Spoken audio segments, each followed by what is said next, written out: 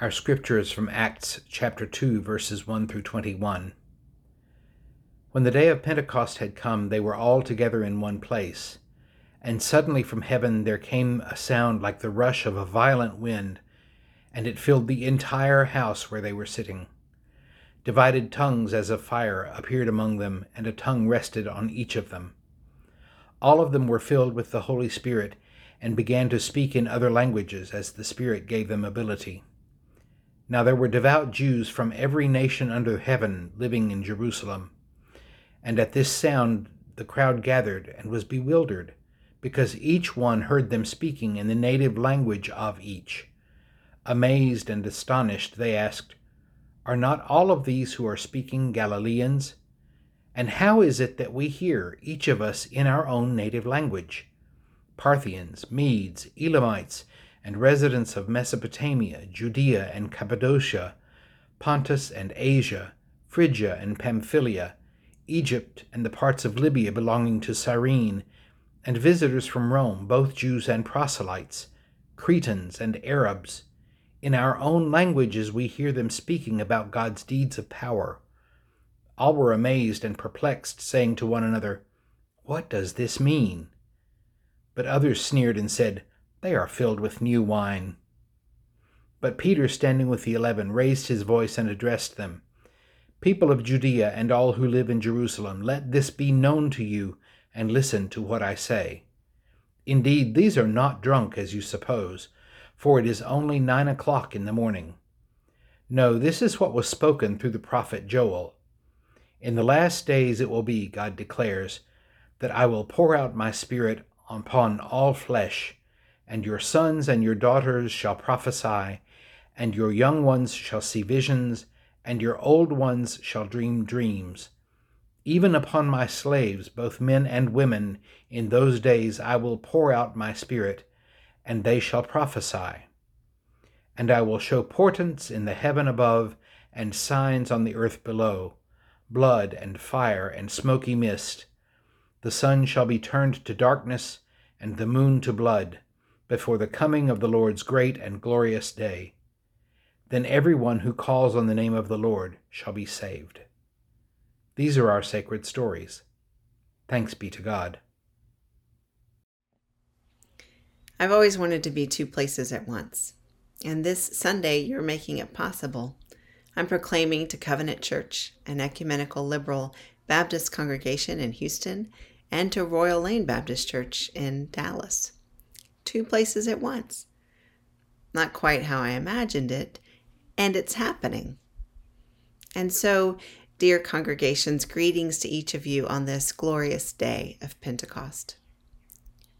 Our scripture reading for this Sunday begins, "When the day of Pentecost had come, they were all together in one place, and suddenly from heaven there came a sound like the rush of a violent wind, and it filled the entire house where they were sitting. Divided tongues as of fire appeared among them, and a tongue rested on each of them. All of them were filled with the Holy Spirit and began to speak in other languages as the Spirit gave them ability.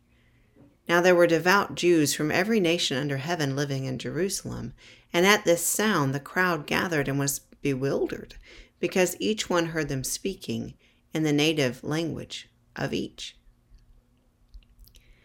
They were gathered from all over. They spoke different languages. They were not the same. And my friends, their differences were not erased that day of Pentecost. But language was no longer an obstacle to understanding. A beautiful cacophony of languages filled the air, and they all heard of the mighty works of God in their own way, in their own tongue. God's deeds of power were made clear to them in a way that they could each understand. The story of God's mighty work was spoken not in the language of the powerful, but in all languages. Love, hope, inclusion, welcome in every tongue. Languages and cultures were not erased on Pentecost, but language was no longer a barrier, no longer a source of exclusion, no longer a closing door. The Spirit broke through the limitations of language. And if we keep reading Acts, we encounter this expansive, barrier-breaking spirit again and again. Almost immediately after the story of Pentecost, we come to the story of Philip and the Ethiopian eunuch. Philip joins this black, gender non-conforming traveler, and they discuss scripture and then baptism. The Ethiopian eunuch asks, "What is to prevent me from being baptized?" And the answer is clear: nothing. Absolutely nothing, because the welcome of the Spirit is wide. It encompasses all and every. It breaks down every imagined barrier. And as a result, this black, gender-fluid pilgrim stands prominent not only as the Christian church's first convert, at least that we know of, from Africa, but also as the church's first constructive theologian from that area. The spirit of openness and welcome continues to blow. In Acts 10, we read the story of Peter, who is invited by Cornelius, a Roman centurion, to come and preach. Peter, being religiously observant, does not want to go because he knows the journey will involve violating kosher food laws. He has a vision. He sees a whole zoo of animals, some kosher and some not. And then the voice of God tells him, "Rise, Peter, kill and eat." But Peter protests, "No, Lord, never have I ever eaten anything common or unclean." And God answers, "What God has declared clean, who are you to call unclean?" Peter is then awakened from his vision by a knock at the door. It's an ambassador from Cornelius asking Peter to come and preach. The Spirit breathes expansion and welcome. The Spirit breaks through any limitation. And Peter goes. And as he goes, he proclaims, "Truly I perceive that God shows no partiality." The Spirit rushes in, and welcome and inclusion continue to expand. Obstacles are blown away. In chapter 15, another potential barrier is overcome. This time, a conference is called in Jerusalem. Imagine the most contentious Baptist business meeting ever. The conference is about what to do about the Gentiles who want to follow Jesus. Should they become Jews first? What are the rules? What are the limits? Paul and Barnabas have their say, and then Peter reminds everyone of his vision of how the Spirit moved among the people when he went with Cornelius. He says, "Beloved, you know how in the early days God made choice among you, that by my mouth the Gentiles should hear the word of the gospel and believe. And God, who knows the heart, bore witness, giving them the Spirit just as God did to us.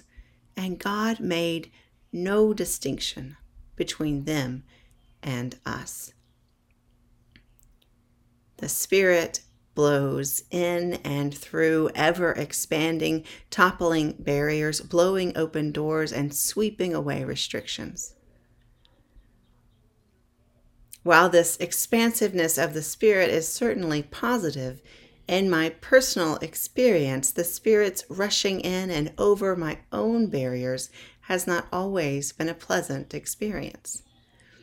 In our Pentecost story, after the rush of the violent wind, after the divided tongues of fire appeared among them and rested on them, after they heard of God's mighty works in their own languages, after their experience of the Holy Spirit, the scripture reads, "All were amazed and perplexed, saying to one another, 'What does this mean?'" All were amazed and perplexed, saying to one another, "What does this mean?" I have so been there. The Spirit rushes into my careful plans and leaves them scattered about the way leaves and branches cover streets and yards after a thunderstorm. New Testament scholar Margaret Amer notes that the word translated here as amazed carries a connotation that's less than pleasant. She writes, This is not the joy of a child seeing a magic trick. The sentiment of those gathered is closer to bewilderment. They are flummoxed by all the signs and portents. Amazed, bewildered, flummoxed. Yep, I've been there. That's how I felt as each barrier I put up to being a minister was toppled. I wouldn't major in religion because I was not going to be a minister. The Spirit didn't care. The Spirit blew right into my interests and passions, and I ended up with a minor in religion, a minor in Baptist history, and a minor in Hebrew. But I did not take that one class I needed for a religion major. Take that, Spirit. And the Spirit took that and blew it open. Through my minor in Baptist history, I met the dean of the then new divinity school at Wake Forest University during my college term at Oxford. He was kind and gentle and suggested with a violent rush of wind that I should consider Wake Forest University Divinity School. I explained that I was not going to divinity school because I was not going to be a minister. Once I was back at Carson Newman to finish my senior year, the winds of the Spirit rushed in again when my favorite college professor, my professor of Hebrew and Old Testament, responded to my anguish about what I was going to do after college by asking, "Why don't you look into Wake Forest University Divinity School?" Again, I explained that I wasn't going to divinity school because I wasn't going to be a minister. But there's a thing about the Spirit and barriers. The Spirit will just keep blowing things open. I got to Wake by telling myself and anyone who would listen that I was just interested in theology. True. That I was not going to be a minister. Not true. Bewildered and flummoxed, I just kept putting one foot in front of the other. I graduated, and through a series of events, I found myself working at a church as a minister in New Jersey and loving it. I actually loved being a minister. Okay, Spirit, but I'm not going to be a senior minister. You listen here, Spirit, this far and no farther. I'm a minister, fine, okay, but I don't want to be a senior minister. And the wind of the Spirit blows where it will, and expansiveness enters our hearts and minds. And I've been the senior minister of Covenant Church for 8 years now. I've actually joked several times that while I was wrong about not being a minister, that there was one thing that we could all count on, and that was that I would never be a television preacher. Amazed, bewildered, flummoxed. For more than a year now, I've been pushing record and preaching to a screen, and then my recorded sermons have been broadcast to our virtual congregation. While this does not make me a television preacher, it does feel like one more example of the Spirit rushing right over my restrictions, right over any impediment. The Spirit is full of surprises. The Spirit rushes into my limitations, my closed-mindedness, and makes a way, blows things open once again. I have no doubt that each one of you could tell a story of your own experiences with the expansive Spirit. I know that both of our congregations have stories to tell. Stories of the Spirit pushing us beyond anything the founders of Covenant and the founders of Royal Lane could have predicted. We have all experienced again and again the expansiveness of the Spirit at work in and among us. No more so than in these 14 months of pandemic. We have felt the rushing winds of the Spirit through our computer screens. Who would have imagined? The Spirit has blown in Zoom gatherings and video recordings. The Spirit has moved in virtual communion and over phone lines. The Spirit has toppled every barrier and made a way, a path that we could not have even imagined. We have always known that the church is more than any building, and how these months have proven just that. We are the church, you and me and each one of us. We are the vessel of the Spirit of God, and the Spirit of God, my friends, is alive and well. We have learned just how little is necessary for the Spirit, for church, for communion, for baptism, for ordination. We have many traditions and many wonderful ways of doing various rituals, and still there is tremendous room for improvisation. The Spirit seems to love improvisation, seems to love leaving us amazed, bewildered, perplexed. I could never have imagined what we've experienced in these pandemic days. And in these days, just as Joel promised, God has indeed poured out God's Spirit upon all flesh. Our sons and our daughters are prophesying, and our young men and women are seeing visions. Our old men and women are dreaming dreams. We are learning once again that God's Spirit is alive and well, is leading and guiding, is ever expanding our welcome, our theologies, our ideas, ever moving us beyond any obstacle. We are not abandoned. We are not left behind.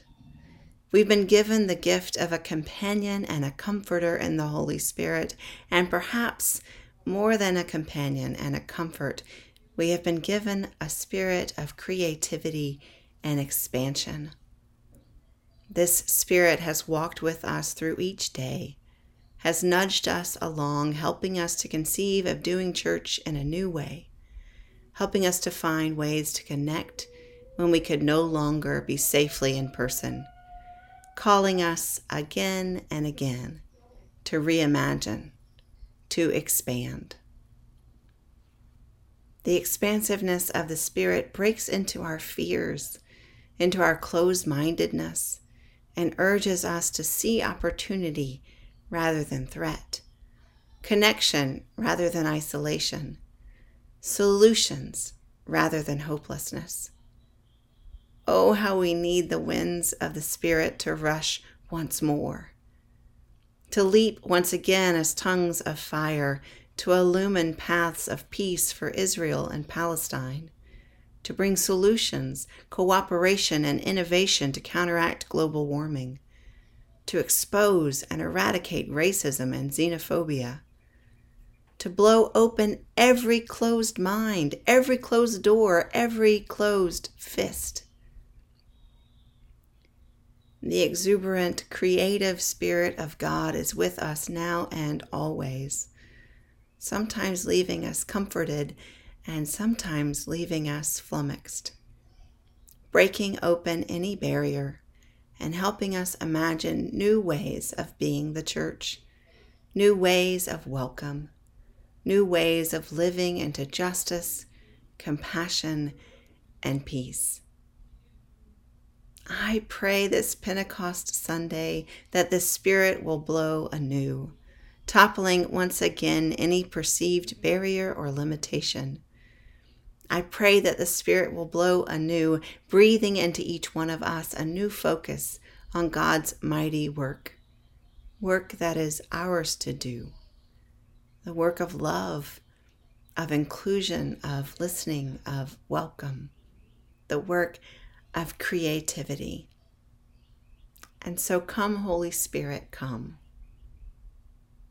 Amen.